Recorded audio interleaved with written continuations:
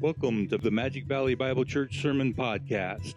Magic Valley Bible Church has been serving the Magic Valley for 20 years and is located at the corner of Gooding and Main Street in downtown Twin Falls, Idaho. Our service starts at 9 a.m. and is streamed live on our YouTube channel. For more information, please visit us on the web at www.mvbibletf.org or Facebook at facebook.com/mvbible or YouTube at youtube.com/mvbible. Magic Valley Bible Church, built on God's Word.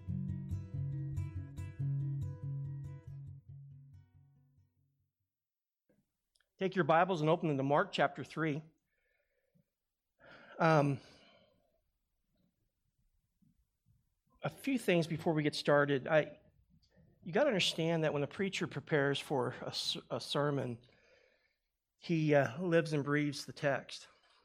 And when he has 2 weeks to deal with the text, you end up having 2 hours of a sermon, okay? So I want you to be patient with me. I'll edit on my feet as much as I can, but we're dealing with a pretty important topic that I think that is important for us to understand in light of how Mark brings it. And so the title of today's sermon is Understanding the Unpardonable Sin. Understanding the Unpardonable Sin. Let me begin by reading our passage, just a short amount of verses, 3 to be exact. Starting in verse 28, "Truly I say to you, all sins shall be forgiven the sons of men, and whatever blasphemies they utter. But whoever blasphemes against the Holy Spirit never has forgiveness, but is guilty of an eternal sin, because they were saying he has an unclean spirit." Let us pray. Father, we go to your word with great joy, desiring for the Spirit to teach us here this morning. Much has been said about this topic. A lot of misunderstanding surrounds it. And yet we know that you have given us your word in context. You have given us understanding to be able to dig through your scriptures and totally understand exactly what our Lord is saying here. And so I pray, Spirit, that you will have your way with our understanding. May we see it, may we understand it, may we receive it and believe it. Be with your shepherd as he desires to preach clearly, to honor you. We pray these things in Jesus' name. Amen. This morning we dive back in our verse-by-verse exposition of the Gospel of Mark. If you've been here with us, you know that we've been going through this Gospel verse by verse with a desire to see the Scriptures unfold for us. It has been a few weeks since we last been in the Gospel of Mark due to other situations and circumstances. But if you remember 3 weeks ago, I told you I wanted to go deeper into this whole understanding of the unpardonable sin. And I want us to study this passage in a more focused way. Of course, this issue of the unpardonable sin, and many have proposed their ideas, exactly what it's about. And hopefully your ears, when you hear such a topic like the unpardonable sin, they start to perk up. For most of us, this phrase strikes fear in our hearts. And frankly, in light of the context that Jesus says these words, they are intended to strike fear. They are intended to be a warning to those whom he is preaching to, that he is discussing with. They are to grab the hearts of those who play fast and loose with the gospel of Jesus Christ. And so to some reality, we come with great seriousness, right? We come with an understanding of Jesus bringing a rebuke in context, of course, to the scribes who have just called him the son of Satan. All this plays well for us. And those who blaspheme against the Holy Spirit, there is an eternal unforgiveness for their lives. According to verse 29, if you jot your eyes there, it says it is an eternal sin, which means that there will never be forgiveness for this sin, not in this age or the age to come. And so this is sobering truth to consider, and one that captures our attention this morning. And naturally, several questions arise when we examine this truth.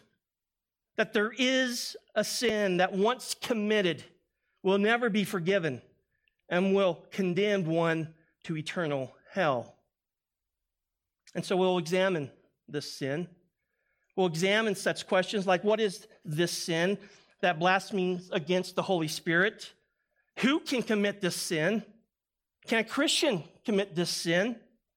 Why is it an eternal sin? And how should we be warned today? And so it is with great seriousness and gravity and heaviness of heart that this truth grabs our attention and we desire to understand it. Because when God says you commit the sins, you won't be forgiven for eternity means just that. It's unpardonable. When we think about God and his justice, we think about God and his verdict. We know that his righteous judgment will stand and nothing will overturn it. God is never neutral when dealing with sin. You understand that, right? He either forgives it or he punishes it. Now, what is of great importance with any text in the Bible is that we must understand context, right? What our way forward, often with difficult texts that we try to figure out what's going on, context is king. And such is the case. Every time you go to the scriptures, you want to read around the text. You want to understand the scenario. Why? Because God has given his word in context. So we as Bible students would extract this truth in light of that context. Not to do so, you play fast and loose with the scriptures and you come up with a theology that will trip you up. And by the way, what often happens is that Bible teachers will take out of context and insert their theology. In such a case, this becomes a great violation of God's holy word. So what is the context? The context that Jesus gives us in this passage so that we can find its meaning and understanding. Remember, Mark picks up his gospel by recording for us the public ministry of our Lord Jesus Christ, right? This is exactly what the Gospels do in their own flavor, according to the inspiration of the Scriptures or of God, written out. And Mark picks up this Gospel by recording for us the public ministry of our Lord Jesus Christ. By the way, this is going into year 2 of his ministry. Of course, everything is headed to the cross. We understand that. The resurrection, the ascension of our Lord, everything is heading that way. Jesus has gained traction amongst the people. The people can't leave him alone. Of course, there is reason for such popularity, and that's because Jesus is putting his divine miracle, his touch, his power on display. He is healing many and casting out demons. He's also, up to this point, chosen 12 disciples that will be special to him. Of course, one of them is going to be a traitor. He is preaching that the kingdom of God is at hand. Repent and believe in him. The message is clear. The Messiah has come. The anointed one has come, and he's calling people to repent and believe. He's showing with not only his words, but his action that he is the anointed one, that he is divine. But there's also, in the midst of this, where the crowds have been gathering, it's also been a time of great pushback, has it not? The religious leaders of the day don't like what Jesus is doing. The scribes, the Pharisees, were often trying to catch Jesus in some sort of sin so that they can discredit him and his ministry. They were eyewitnesses of all the divine miracles of Jesus, but their hearts were hardened to him. So leading up to our passage in verse 28, the scribes who were part of the Pharisees who interpreted the law for the people made their interpretation of Jesus. They are going to come and bring an understanding what they see in light of what Jesus has been doing. And this is their conclusion. Look at verse 22. They say this, the scribes, which by the way, remember they are the ones who interpret the law. They are part of the Pharisee within trying to help them understand. They come with this interpretation. The scribes who came down from Jerusalem were saying he, speaking about Jesus, is possessed by Beelzebub, and he casts out demons by the ruler of the demons. That's their conclusion. That's their conclusion. And in making such a statement, they pretty much say two things. One, after experiencing with their own eyes the demonstration of the divine power of Jesus Christ in healing and doing miracle after miracle, their conclusion is that he is possessed. He's demon-possessed. And two, they say that Jesus is working with hell, with Satan, and desiring to promote its purposes.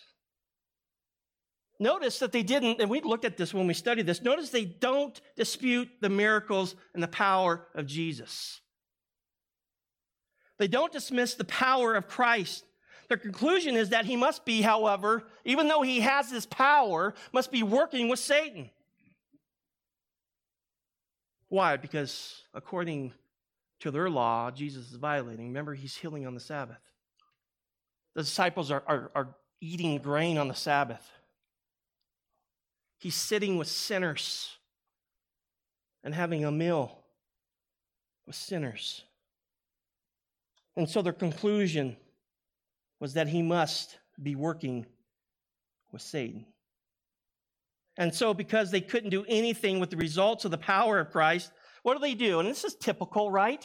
We see this in our day and age. If you don't like the message, you go after the messenger, right? This is exactly what they do. When people or the world don't like the truth that you are proclaiming, they in turn don't do anything with what you are saying, but they go after your character, hoping to discredit what you are saying by removing the person. Their thoughts are that if we discredit the messenger, then this will in turn bring down the message. It is, of course, a deflection of the truth. Of course, they're trying to find an explanation of what this Messiah is doing. And it is in that response, in that context, that the Pharisees defame Christ and his character. It is their conclusion that Jesus is in arms with Satan and that Jesus, the sinless one, the Messiah, in turn gives a warning, a rebuke. That's key. That's our context. This tension that mounts and mounts and mounts, the pushback against one another, comes to head. And in the midst of the religious leaders' harsh judgment and criticism, we see the overarching characteristic of the sin that can never be forgiven. We see in the midst of all this, in the midst of this pushback, the unpardonable sin. And if there ever was a warning that would compel us to run from sin and with fear and trembling, and flee to Christ in faith, it would be this. This whole issue of getting right with Christ. So what do we learn about the unpardonable sin? I've given you 3 bullet points in which you can hang truth on in your outline, in your bulletin. And first I want to look at the forgivable sins in verse 28. He starts out with the reality of what Christ has come to do. Look at verse 28. He says, "Truly I say to you, all sins shall be forgiven the sons of men, and whatever blasphemies they utter." It was interesting. I was asking my daughter this very question this week. I said, what is the unpardonable sin? And, of course, it's a kind of an unfair question. My daughter kind of looking at me, well, aren't all sins forgiven in Christ Jesus? I said, yes, they are. But there is one sin that isn't. Do you have an idea? And we talked a lot about that. And coming to an understanding, of course, I gave her the sermon before the sermon. And trying to help her understand clearly what is going on here. Jesus comes right out of the chute here. He says, truly I say to you, and anytime you see the word truly, it means amen. Jesus is agreeing with what he's going to say and confirming it as truth before he even says it. And when you see truly, truly, he's giving double emphasis to the whole reality that this is true. And so he's speaking with divine authority here. He's putting his divine approval on what he is about to say. But this is in contrast, right? When the rabbis spoke, they often quoted or they pointed to somebody else's authority. But when Jesus spoke, he often spoke with divine authority. He is divine authority. They spoke on borrowed authority. Jesus spoke on divine authority. And what he is saying in verse 28 is setting up a contrast of sins that are forgivable with the one sin that is unforgivable in verse 29 and 30. It's interesting to me, and Luke, in his gospel, said it this way in a parallel passage. In Luke 12:10, Jesus says there, Luke records him as saying, and everyone who speaks a word against the Son of Man, it will be forgiven him. But he who blasphemes against the Holy Spirit, it will not be forgiven him. You notice the difference there? If you look at that verse on the screen, you'll see that every sin against the Son of Man, every sin against Jesus is forgivable. But he also emphasized the fact the one who blasphemes against the Holy Spirit, it will not be forgiven him. I think it's important to understand this word blasphemy. Blasphemy is showing disrespect to God. It's a willful disrespect to God. It's verbal in nature. It can either be spoken or written. But it is a direct attack against the holiness and righteousness and the character of God. It often means that somebody is mocking God when they blaspheme against him. It is the desecration of the holy character of God. It's putting his holy character through the mud. And in a sense, for us as Christians, it's the opposite. It's the opposite of praise. You think about all that. You think about what's going on there. When we praise God, we extol the characteristics of God. And when somebody blasphemes God, they are throwing dirt upon the holy character of God.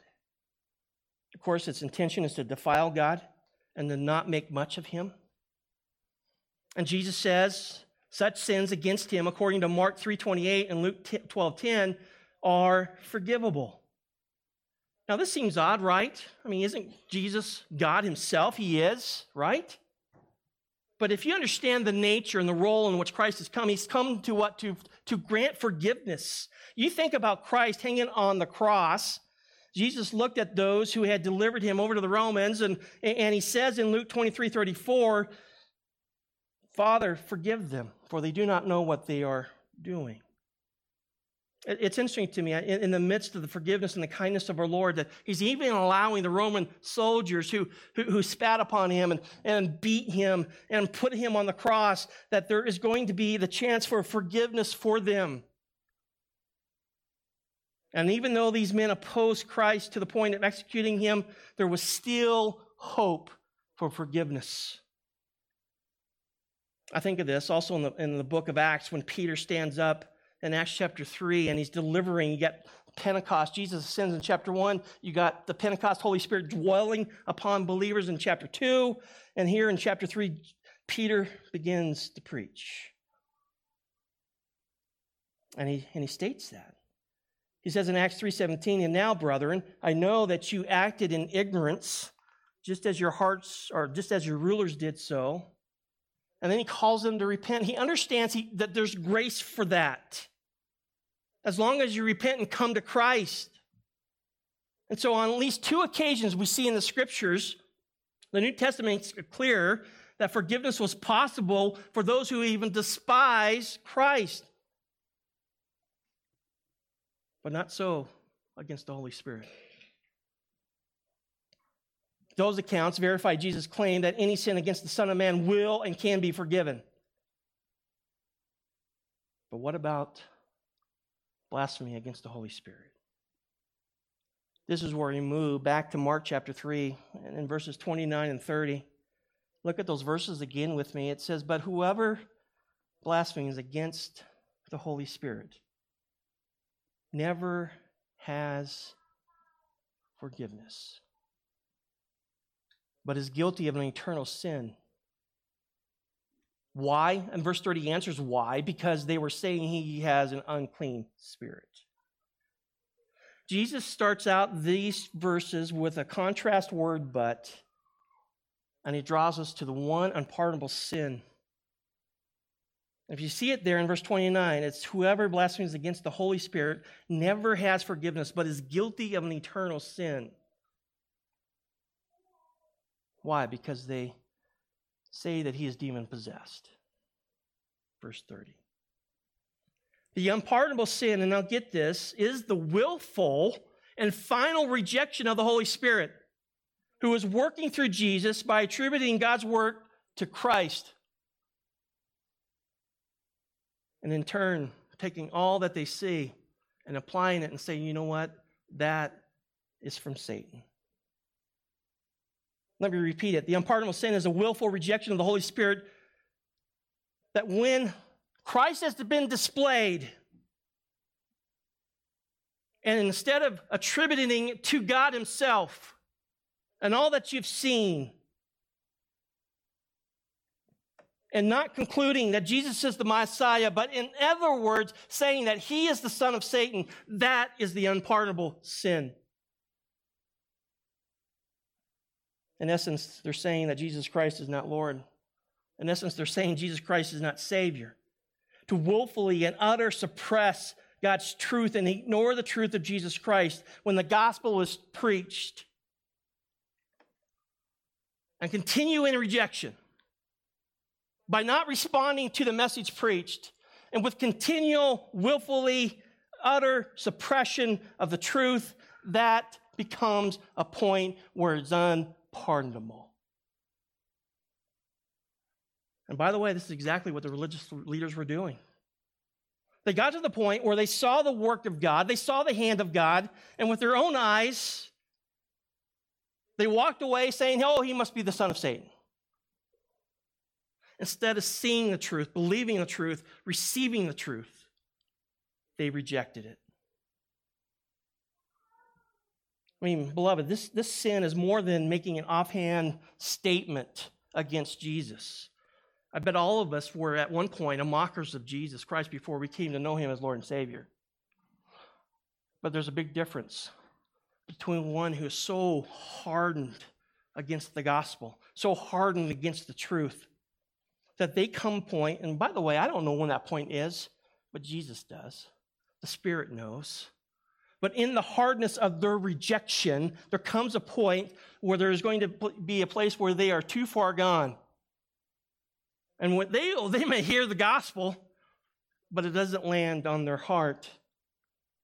There comes a place where their heart is so hardened in their denial that they reject the Holy Spirit's work in Christ's life.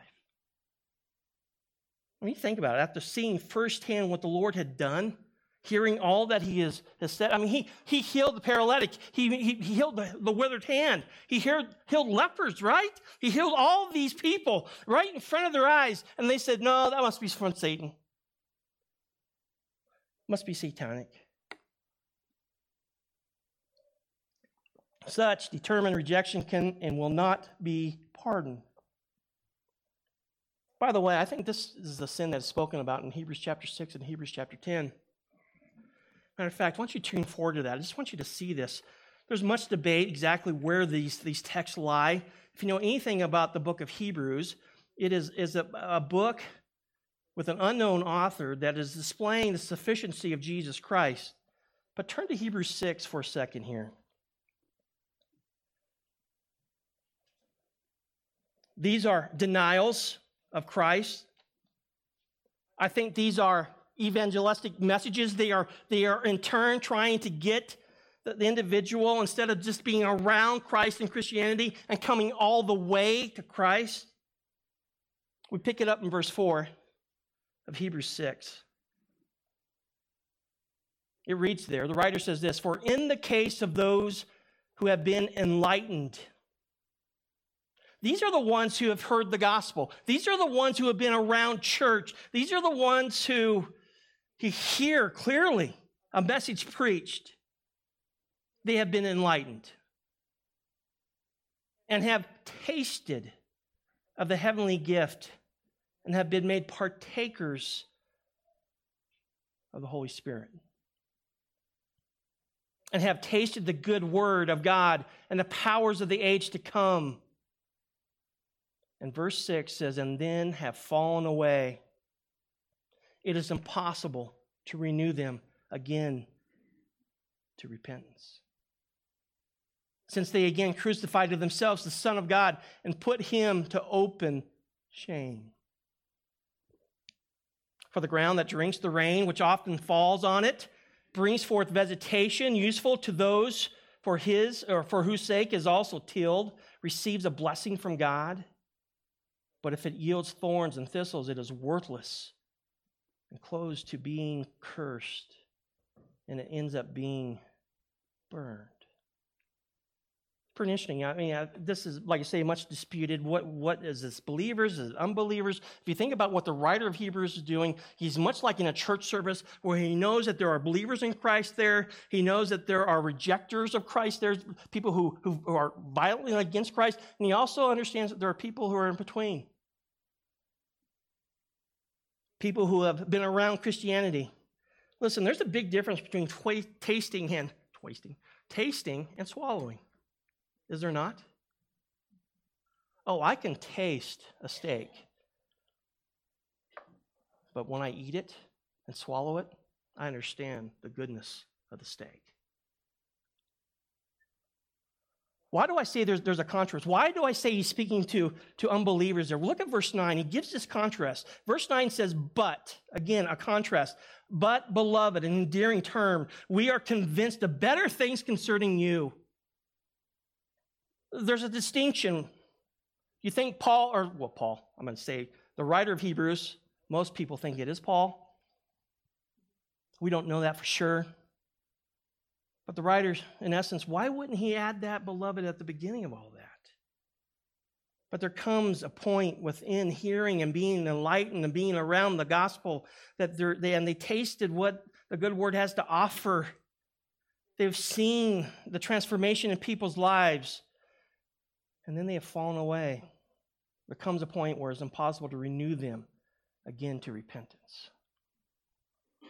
Turn forward to Hebrews chapter 10. You'll see this other warning there. I think it's pretty interesting. Verse 26, just a handful of verses there.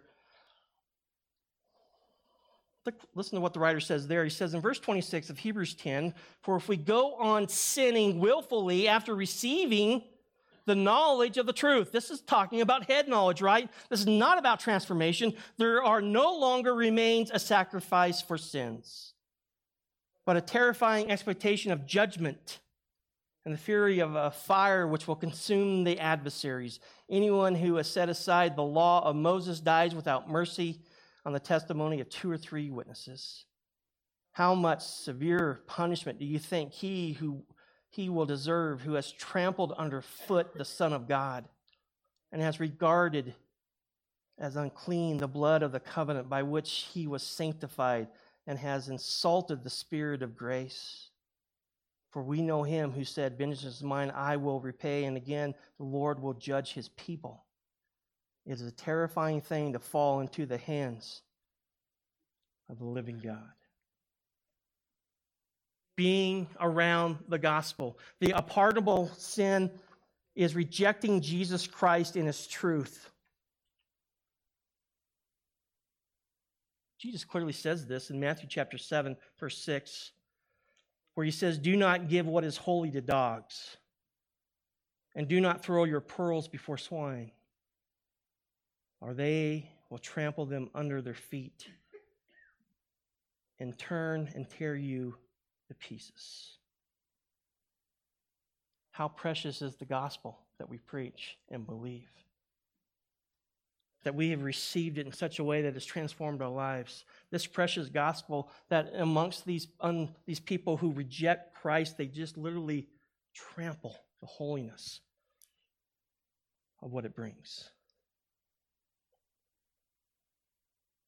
And what's interesting, go back to Mark chapter 3. What's interesting is this is not a one-time event. You just can't say, you know what, I reject Jesus Christ, thus the unpardonable sin comes your way. This has been building up to this point. You think about the constant rejection and the pushback from the scribes and the Pharisees. Look at Mark chapter 2, verse 5 and 7. I mean, this is just, here's their hearts. And Jesus, seeing their faith, speaking about those who brought down the paralytic from the roof, Jesus, seeing their faith, said to the paralytic, "Son, your sins are forgiven."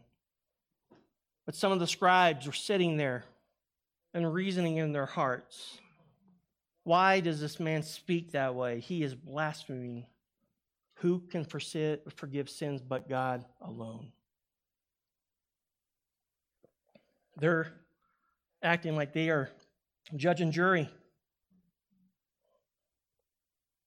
Who is this guy who says sins are forgiven? Only God can do that. And they attach by saying this word blaspheming, that Jesus is blaspheming God. Really?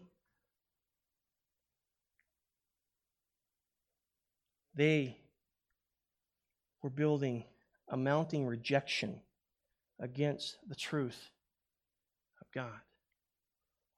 I mean, it's all throughout these chapters. You think about verse 15 and 17, where it says there, "And it happened that he was reclining at the table in his house, and many tax collectors and sinners were dining with Jesus and his disciples, for there were many of them, and they were following him. And when the scribes of the Pharisees saw that he was eating with the sinners of tax collectors, they said to his disciples, 'Why is he eating and drinking with tax collectors and sinners?'" Questioning the hand of God, questioning the Messiah. And hearing this, Jesus said to them, "It is not those who are healthy who need a physician, but those who are sick. I did not come to call the righteous, but sinners." Denial after denial after denial. Passage after passage, they denied the Messiah. They denied the hand of God. All of it was on display for them. What more evidence did they need?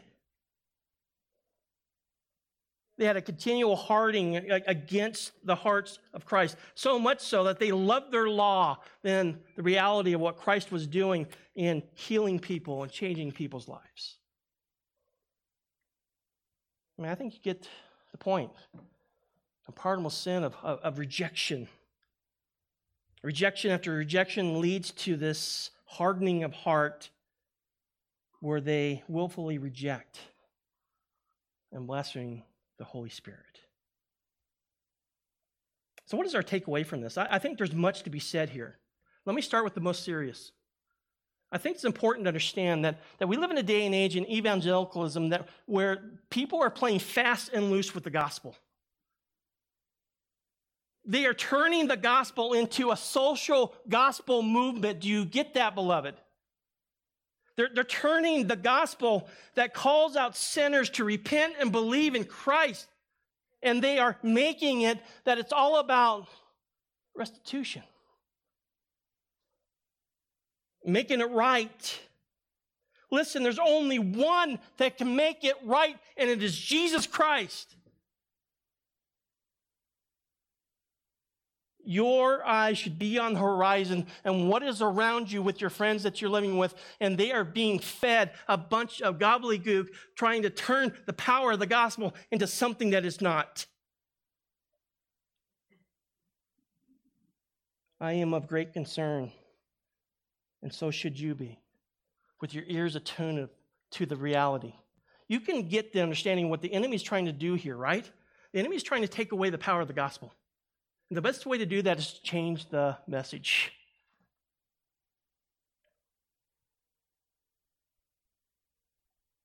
Something that we hold on to. You understand the church rises and falls with the right biblical gospel. You understand that, right?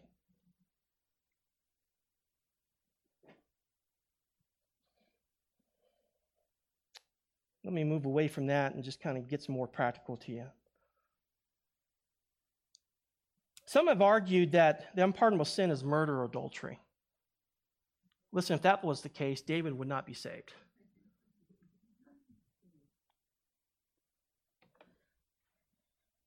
Some say it is the denial of Jesus Christ before men. I guess there goes Peter.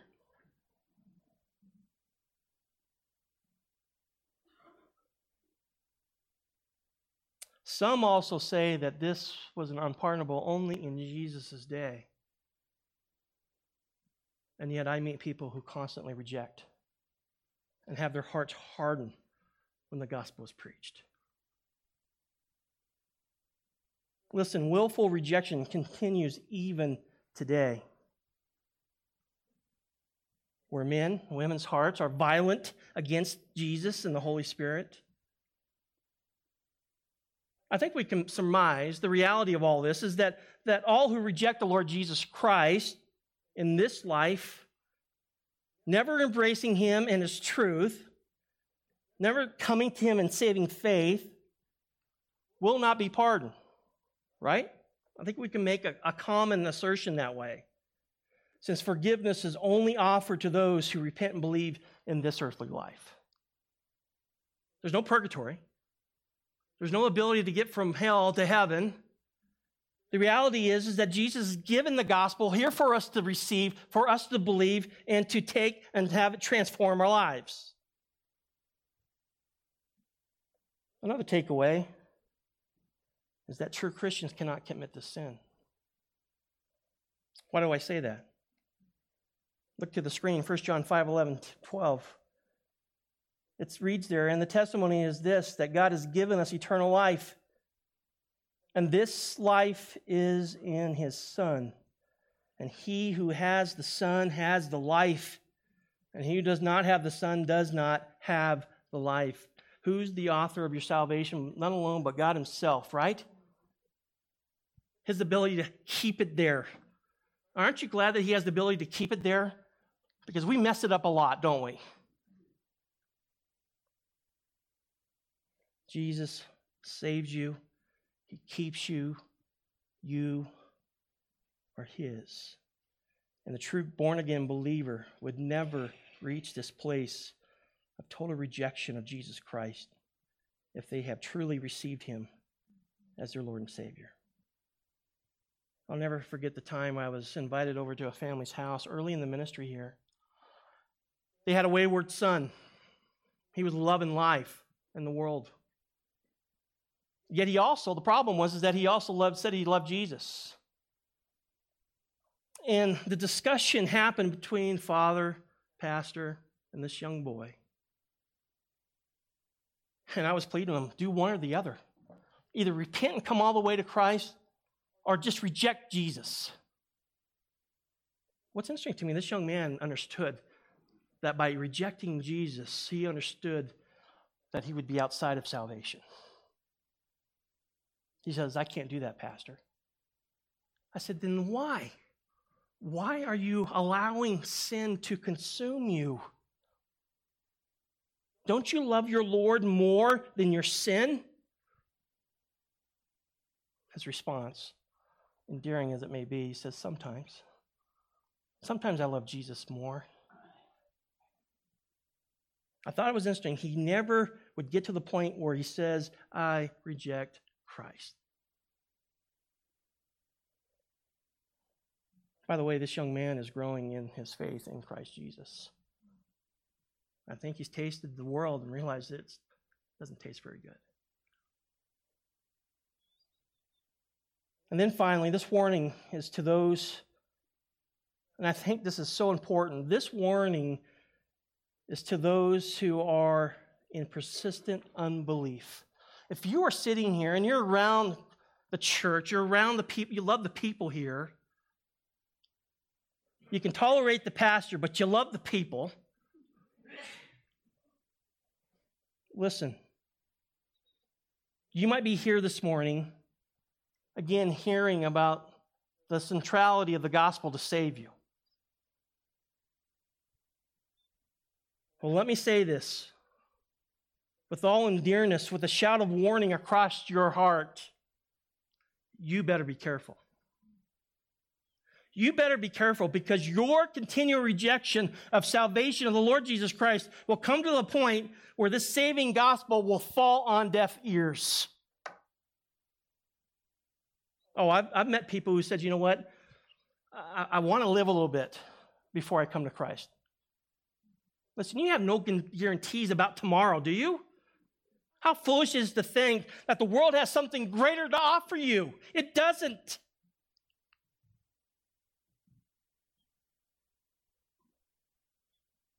There will come a point as you continually reject where you will become numb to the gospel and will go just one ear out the other, never implanting itself in your soul. The exhortation is for you to come and to believe, to stop the games, to stop your foolishness, and come to the only one who can save you.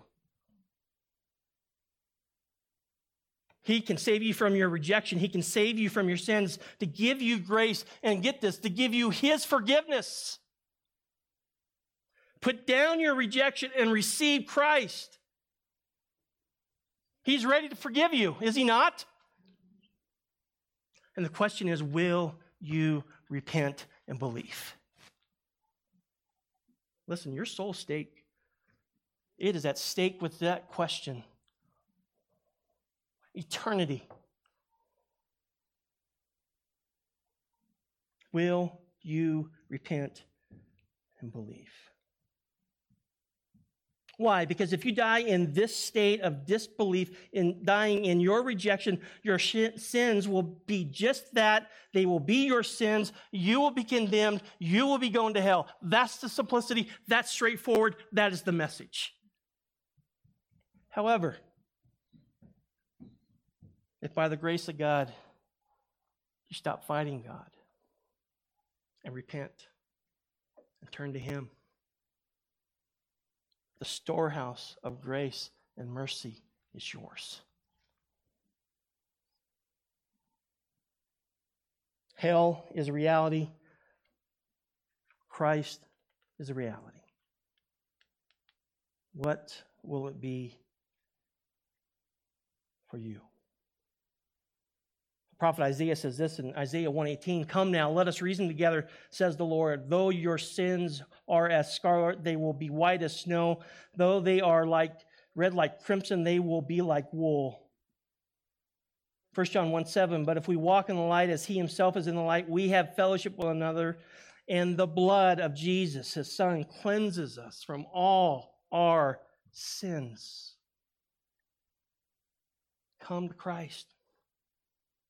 Listen, I get it. Satan would like nothing more than for you to believe that the gospel is not truthful. Satan would love for the fact for you to think that there might be a better way somewhere else. Listen, Jesus says, "I am the way, the truth, and the life. No one comes to the Father except through" what? Except through me. If you die in your sins without grace and mercy and forgiveness, you will never be forgiven. There's no second chances. There's no do-overs. That's why He has you here in hearing that you can understand the grace and the mercy that has transformed many of our lives in this room.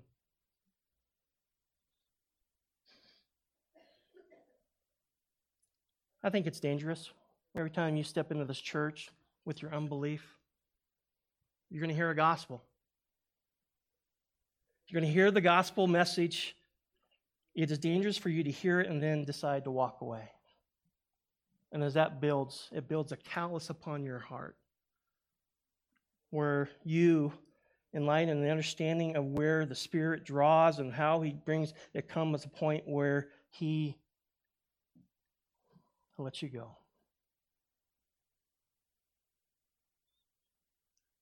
I'm going to end with an illustration here. Don't be like the buzzard. Don't be like the buzzard that spotted a dead fish on a piece of floating ice in the river. He landed on that ice and began to eat. He knew it was dangerous because the falls were just ahead, but he knew his wings were strong and he could fly away right before going over. So he kept on eating. But just before the piece of ice tumbled over the falls, he spread his wings to fly, but because he waited too long, his feet were now frozen in the ice, and there was no escape. Come to Christ. Receive his grace and mercy. Understand that he is and desires to give not only salvation, but forgiveness of your sins. Let us pray. Father, we thank you for your text this morning, clearly laid out in the context of the Scriptures. Your rebuke in context against the scribes and the Pharisees as they continue to deny the reality and truth that you are the Messiah. Jesus, you brought a warning that still speaks even today. And for those who are watching and listening, those who are here, Father, there might be some who are still in willful rejection, denying the truth of the gospel. Oh, I think in their own hearts, they think that they are saved. Maybe they put their assurance on church membership or the fact that they even showed up today or the fact that they do some good things. Listen, the Scriptures are very clear, Lord. You have given them to us. You have helped us understand that we are all sinners in need of a Savior. And what you're asking for us is to turn from our sins and turn to the one who can save us from our sins. Jesus, we love you, and we thank you. And may you continue to draw men, women, children unto yourself. For your glory and for your kingdom, we pray these things in the mighty name of Jesus Christ, who has the power to save us. It's in his name we pray. Amen.